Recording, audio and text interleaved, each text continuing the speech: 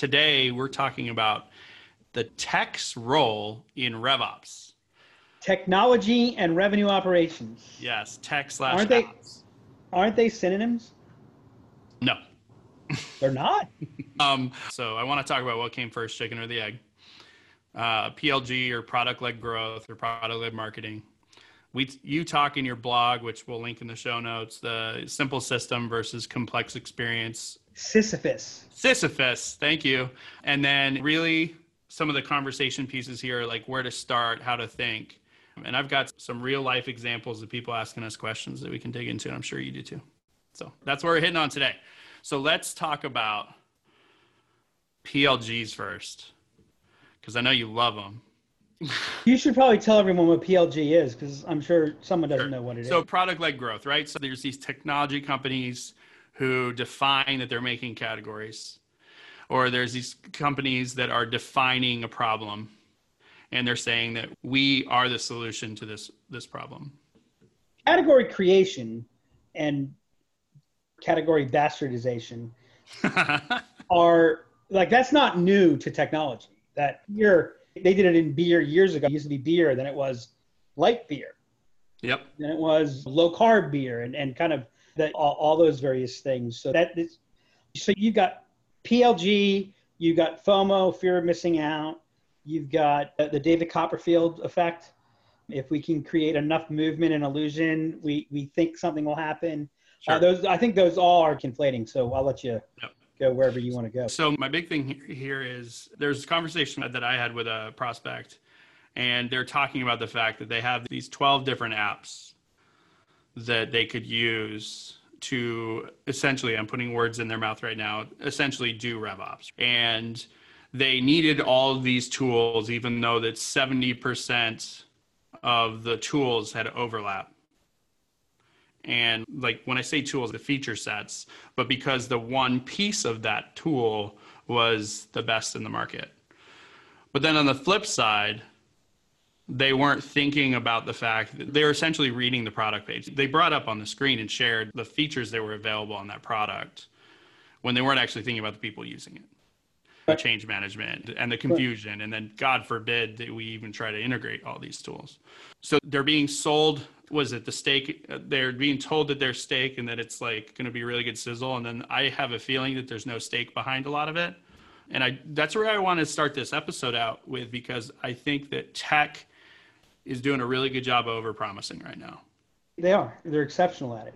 When we're looking at these products that are talking about solving, and we could go as heavy as like some companies that are saying that they're a RevOps platform, but there's these things these feature sets that people push, and people are like, oh, I need that and that to run their business. Versus the need for it versus the need for the function that they're trying to accomplish rather than the actual tech. Yeah. You said something interesting, like in your characterization of there are these 12 apps that we can do RevOps. With these 12 apps, we do RevOps, which I'm still trying to get my head around. What that means? Yeah. How does that do RevOps? And that gets into I guess RevOps is becoming a category in the same way of, hey, we're going to create this box and tell you that this fills it. So right off the bat, anybody who says they're a RevOps platform, I'm not going to say run, because that's unfair to say. No, it's not. Platform has lost all its meaning.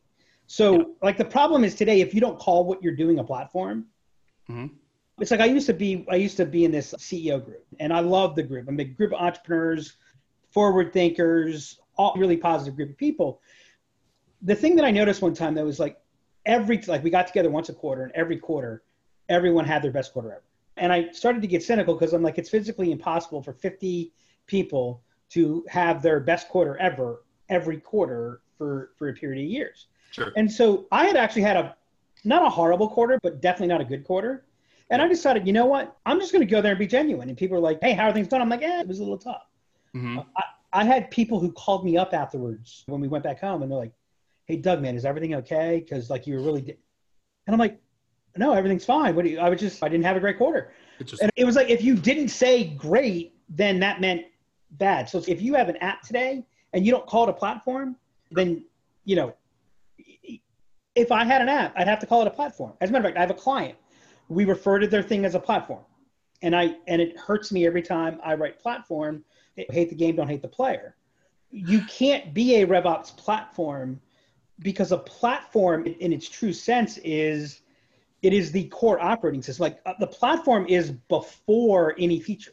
Like the greatest example to think of as a platform is think iOS, iPhone, think Android, that before you have the first application, Gotcha. if you choose iPhone, you've defined a set. You've marked what your boundaries are. There's a philosophy to it. There's a point of view to it. And if you go Google, then it's a different thing. Mm-hmm. And when someone says RevOps platform, the thing that worries me about it is it's a statement really that says they don't really understand what revenue operations is.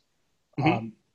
And there is definitely a problem where people are beginning to view revenue operations as synonymous with technology operations. And I would say tech ops is important, but that is a subset of RevOps. It is not RevOps.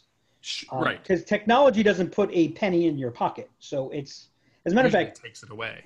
I was going to say, as a matter of fact, I can show you my income statement and I will show you the expense line called tech.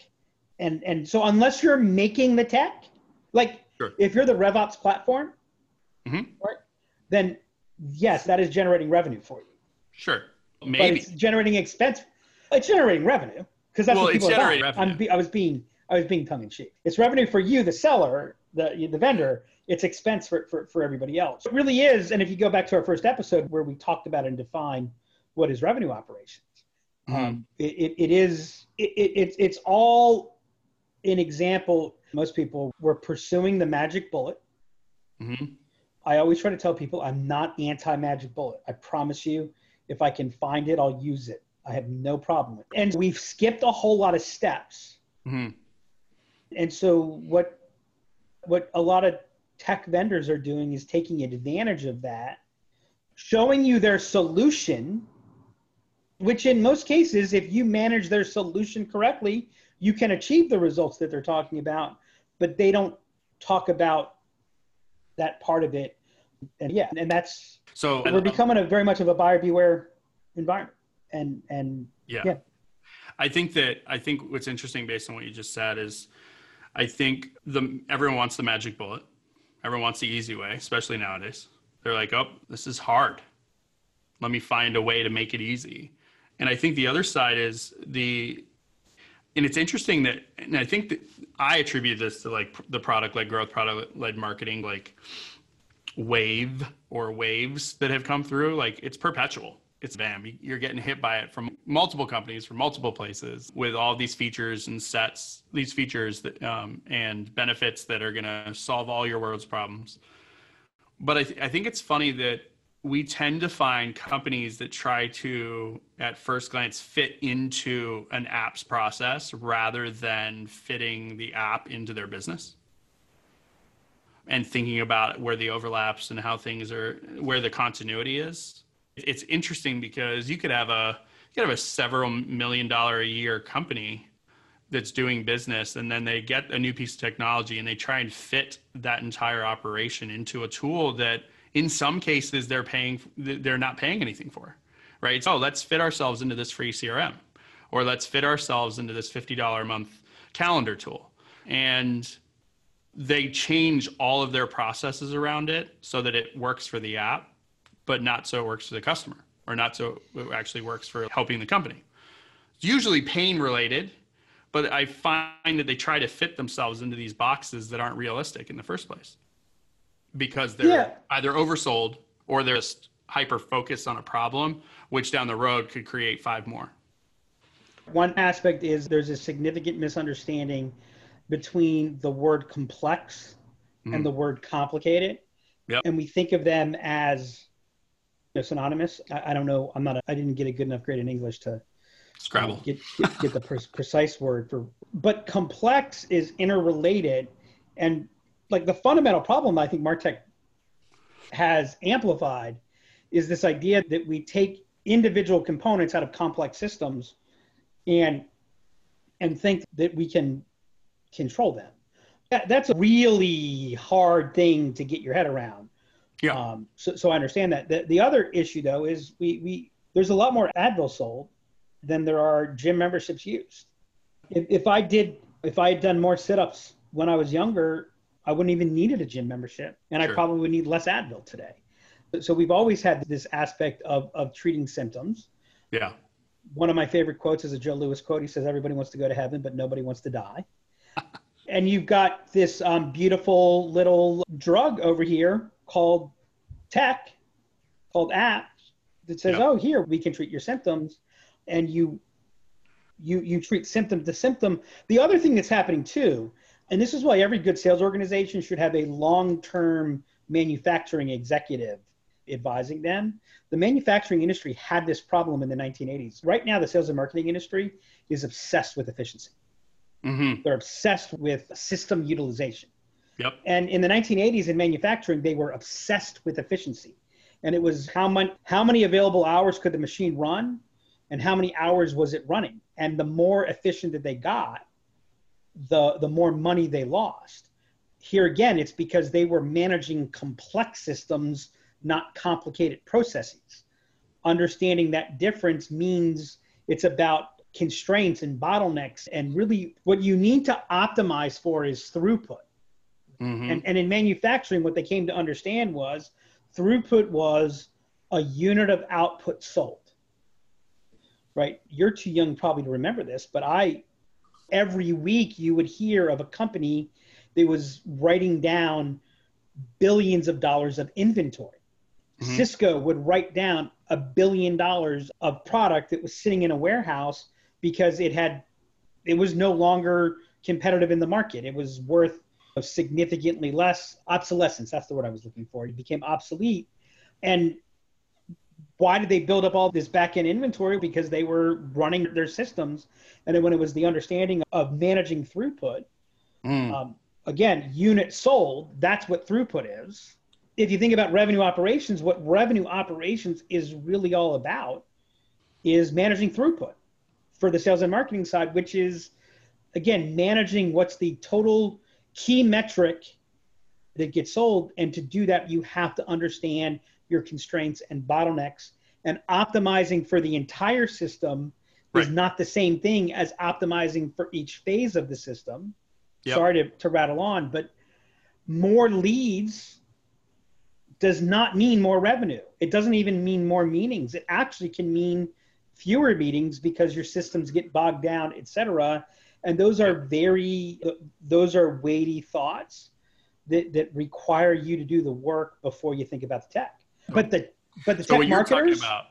So what you're talking about is perspective. And I think the perspective, so I see it as a danger all the time. People pay attention to one metric without the perspective of how it affects other metrics. So some teams go very much focused on one area, but that if they don't have, from a RevOps point of view or from just an operational point of view, if they don't have the perspective of how the cause and effect of that, then it can cause more complicated issues.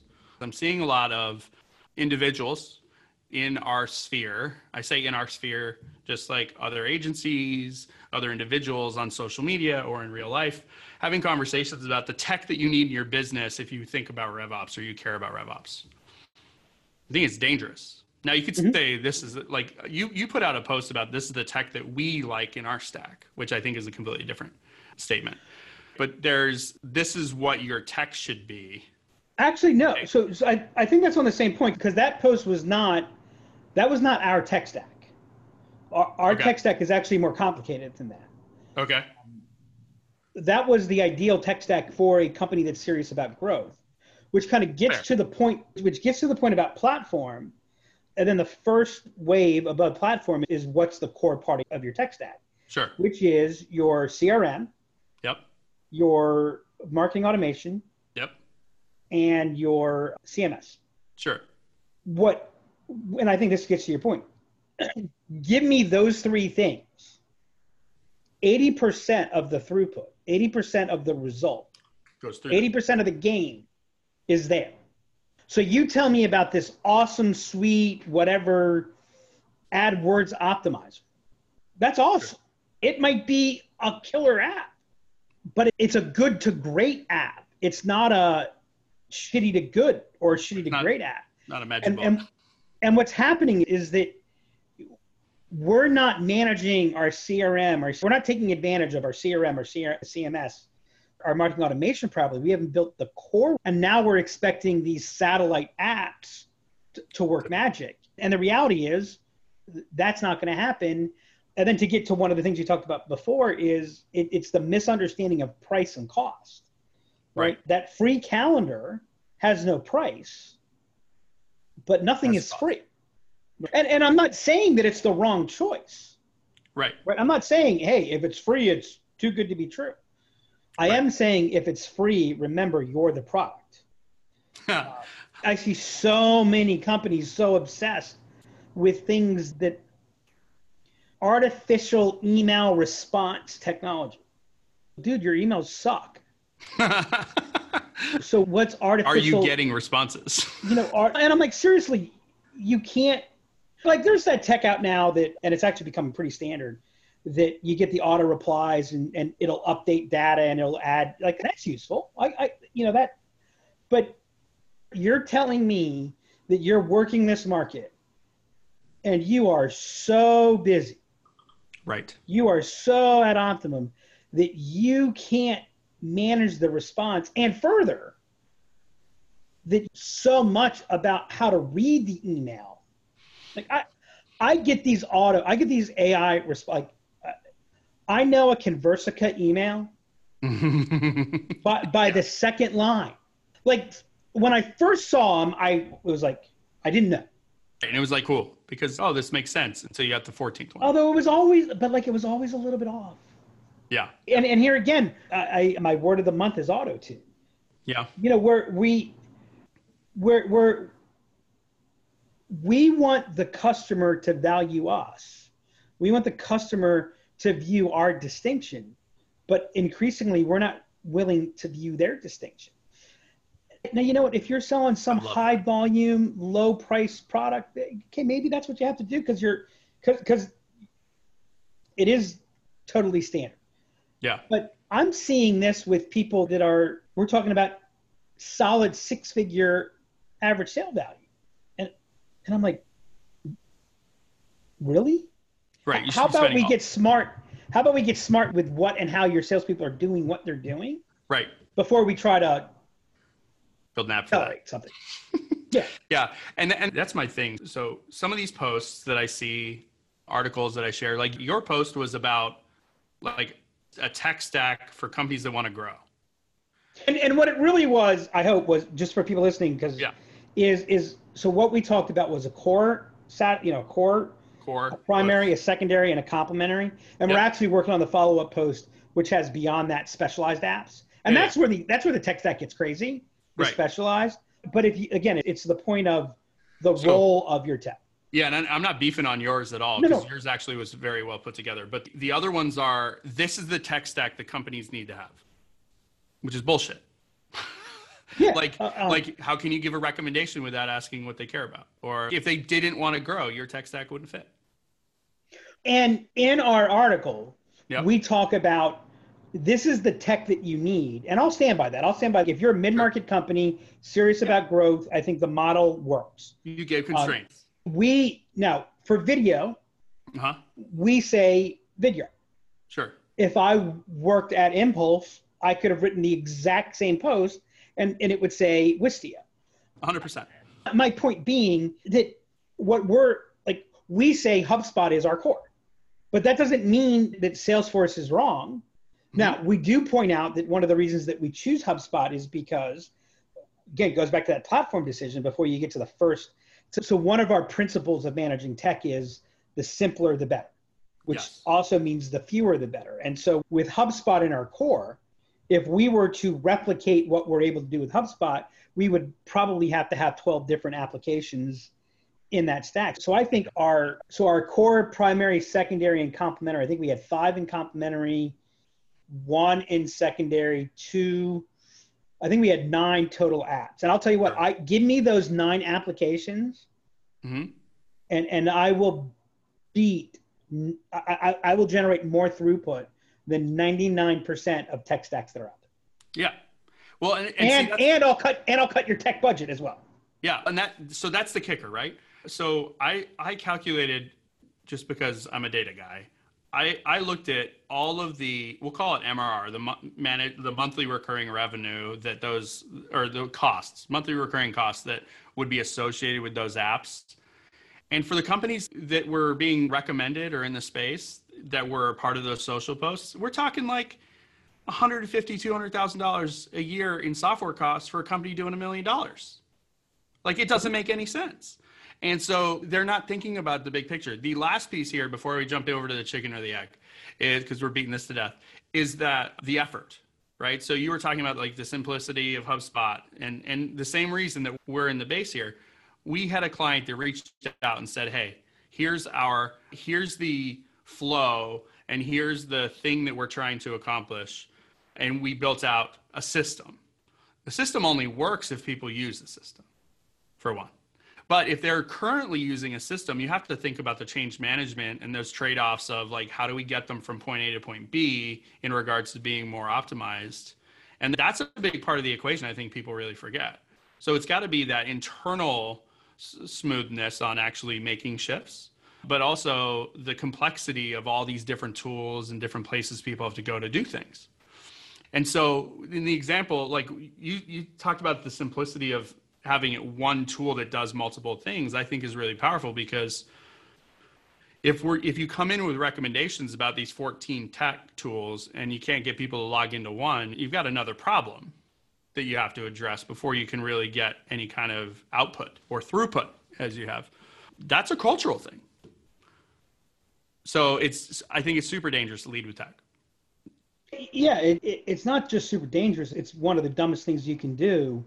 To hit on just a little bit of a nuanced point, the HubSpot choice that we made, and I don't want to, like, the purpose of this is not to be a HubSpot fanboy, because I could tell you 100 things that they need to do that where they're killing me. But it's not that HubSpot has a lot of features so they're simpler and better. Right. Because that's where they were probably 2 or 3 years ago. There's a whole lot of features, but it wasn't necessarily simpler. The reason is it's a single database, which is huge. Because if I were to replicate the capability, just about 70% of the applications that I would need to add would come with a corresponding database. They would have to be managed and mitigated. Right. And so you'd have a Frankenstein database. And then the second component is that there's the adoption half-life. And every interface you ask somebody to use reduces the adoption by half, every additional interface. Agreed. And so because of those things, and that's why when actually I was talking with someone from HubSpot as they're working on their Slack link, on their Slack integration, and they were talking about making it easier to work from Slack to get the data, to get access data from HubSpot. And I said, wait, hold on a second. If I'm in Slack, then I want to be able to get everything in Slack. But what they were talking about doing was, in essence, that chat that was going to take place would take somebody who was in HubSpot and move them to Slack. And I'm like, no, wait a second. And that aspect of how it sounds really small, but it's a huge issue. And so that's what makes it simpler. It's not just features. Yeah. And a real life example we have today is we built out this registration path it's the customer experience for a client. And in COVID world that we're in right now, everything went virtual. So instead of it being in-house, like events that they were dealing with, suddenly now they had to ask for a calendar invite to drive people in. So they bought Calendly, $12 a month. Except now they got everyone dropping the data into Calendly. And so now the data is not in the form, and they stopped sending the form because they are asking a couple questions in Calendly. And now we have this disparity of information, which can have a domino effect on the rest of the features that are used in the tool. And so what we've done is you've already deployed Calendly, your entire team's leveraging it. These features could be in HubSpot, right? The HubSpot's meetings tool. In fact, you're paying for HubSpot already for those features. So rather than change, we can change everyone, option 1. We can let everyone use Calendly, option 2. We have to integrate it. And option 3 is we can make it so that the flow is smoother and includes calendar submission. And then it's just one link. You don't have to send 3 in an email. And the clients, those are all really great options. I'm not sure which is the best right now. And we went with what pains us the most is the way that that people are currently using the tools. It's trying to get the information in. Yep. And we can fix behavior later, but let's get the right data now. And I think that's a huge piece that if there's consultants out there that are doing RevOps and that kind of thing, I get really sour about that quick, if you can't tell already, that they're not asking those questions to try and really think about the change management of it all. So what came first, the chicken or the egg? I thought that this could be really fun. I have a feeling that I know what both of us are going to be saying here, but there's a lot of thing that tech has enabled RevOps. I was reading, and RevOps exists because of tech. We'll just call it ops because it wasn't the articles weren't directly related to RevOps per se. And I had another conversation with RevOps didn't exist up until a couple months or a couple years ago. When I clarified, it was not so much RevOps the name as RevOps the thing. And so I thought it would be a really fun little follow-up from last episode where we define here, is tech specifically something that has created RevOps or the thought process around RevOps, or is RevOps something that has created space for this tech or the thought, I should say. So here's the first thing that I'm going to say. I used to get really upset. I still do. But I used to get really upset because the term marketing is misused all the time. We say marketing when we mean marketing communications. Sure. Marketing is people, product, place, promotion. Yep. And it's become to mean promotion. Okay, technology. We have shortened the term technology in terms of the industry. The industry is technically the high technology industry. Right. Because what we have to understand is the pencil is technology. Drawing something on a piece of paper is technology. Technology is a new way.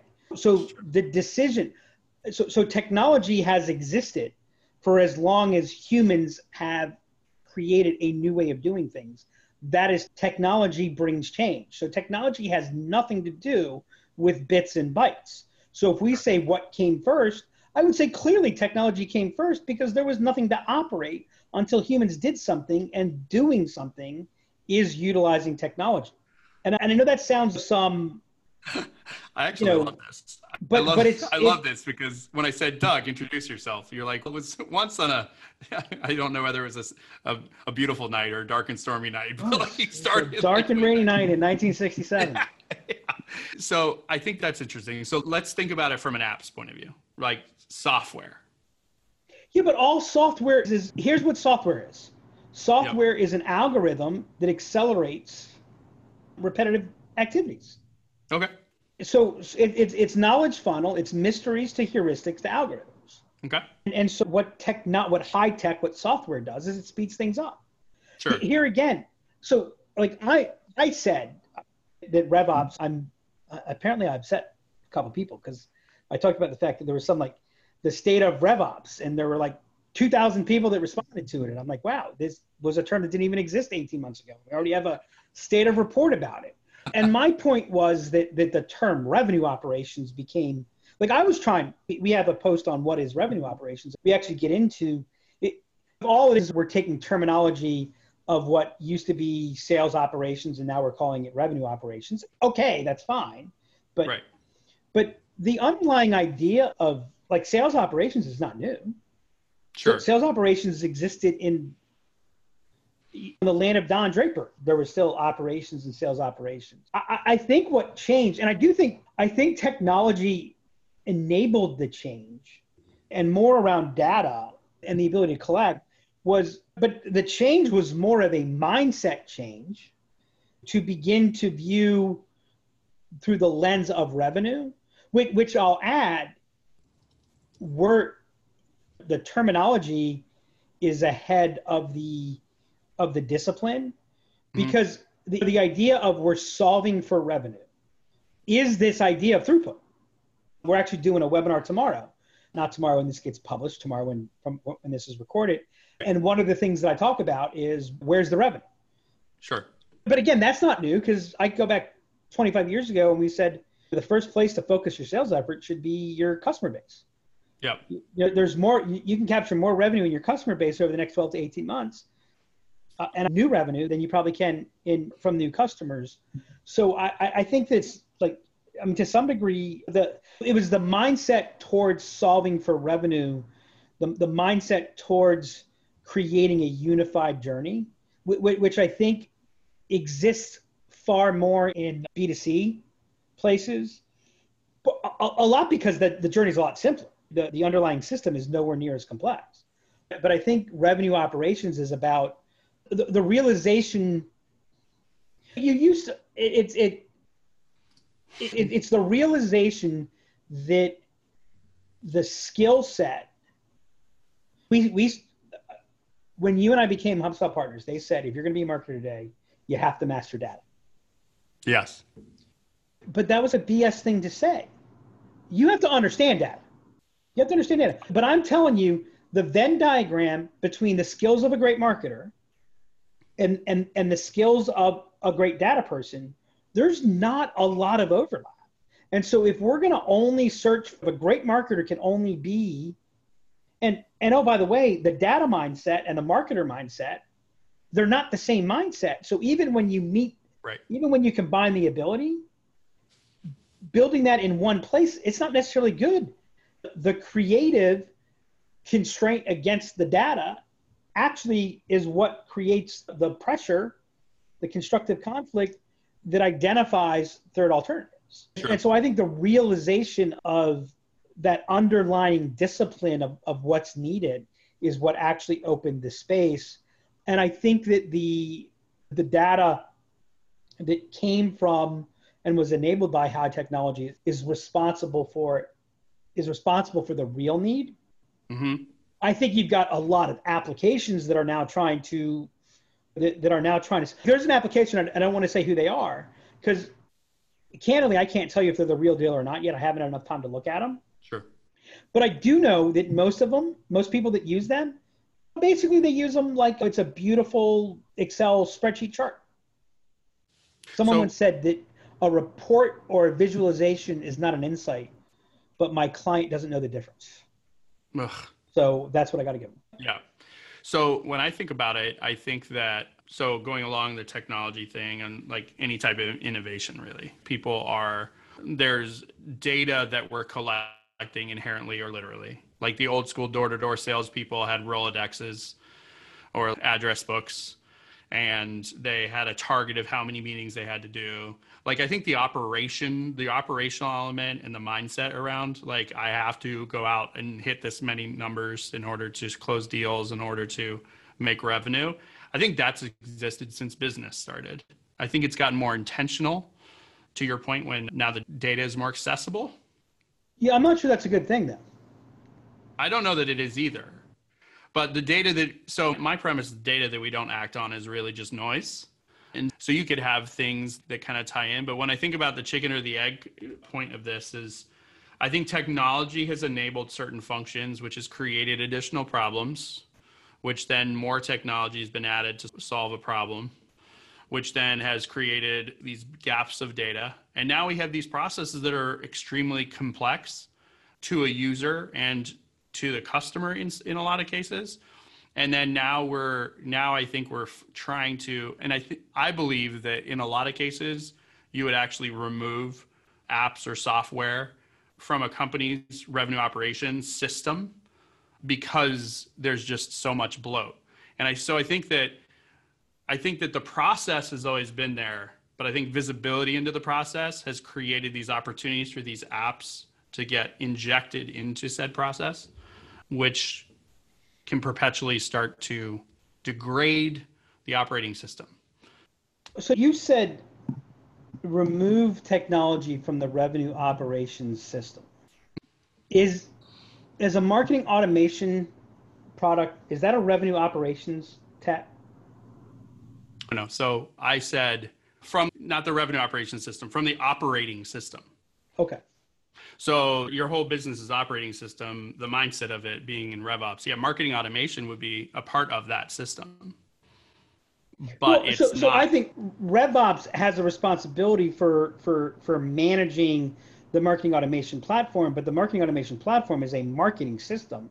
I would not call 100%. it a RevOps system. And I 100%. think that, and I think to some degree that's some of where I think like Blissfully, if I Uh-huh. remember correctly, Blissfully is a RevOps system because the purpose of Blissfully is to be able to track your technology, right? It is a Sure. accelerator for, but I'll tell you what, until on it's like lead scoring, right? Someone said to me when I first, will you help us do lead scoring? I said, oh, you're getting too many leads. I said, no, we don't have anywhere near enough leads. I'm like, what are you scoring for? Well, we need to know we need to know which the best ones are. I'm like, why does it matter? Why don't you just, so like Well, until you can't do it on a spreadsheet, going out and getting, and by the way, it's a great product. It is a great product. But, sure. but, but if you want to actually unlock its value, do it on a spreadsheet first Yeah. because you'll actually understand, Yeah. right? By the way, the single greatest RevOps technology in it, actually, it is the greatest invention in humankind is the spreadsheet. I agree. And the biggest danger in a company is multiple spreadsheets. Depends Yeah, how no, you, absolutely, absolutely. but So let's talk about this. We got a couple minutes left up here. So let's talk about this concept. You had your blog post, which is Sisyphus titled, versus the flywheel. yes, 5 tips to eliminate friction. One of the big things in there that I love, and I honestly, I stole the statement, is my premise is, and how I talk about it with clients is like creating an effortless experience for your customers and also for your team, right? So it's a lot of the same, it goes in the same direction, but you explain the difference between the two really well. And so you talk about the simple system equals a complex experience, and a complex system that's well designed equals an easy experience. This is the inverse friction principle. Yes, I love that you have names for everything. It's fantastic. So when we look at when we look at those two things, those are levers that I think are really easy for people to imagine, because they're like, oh, simple system, and you could throw any system out there.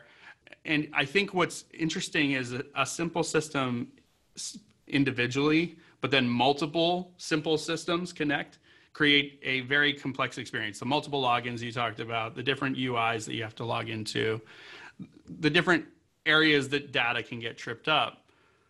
And then you have this well-designed system that creates an easier, effortless experience.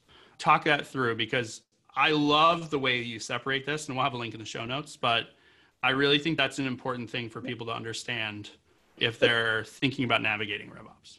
So real quickly, what the inverse friction principle says is the ease or effortlessness of an experience has an inverse relationship to the complexity of the design and the work that went into whatever Great. created the experience.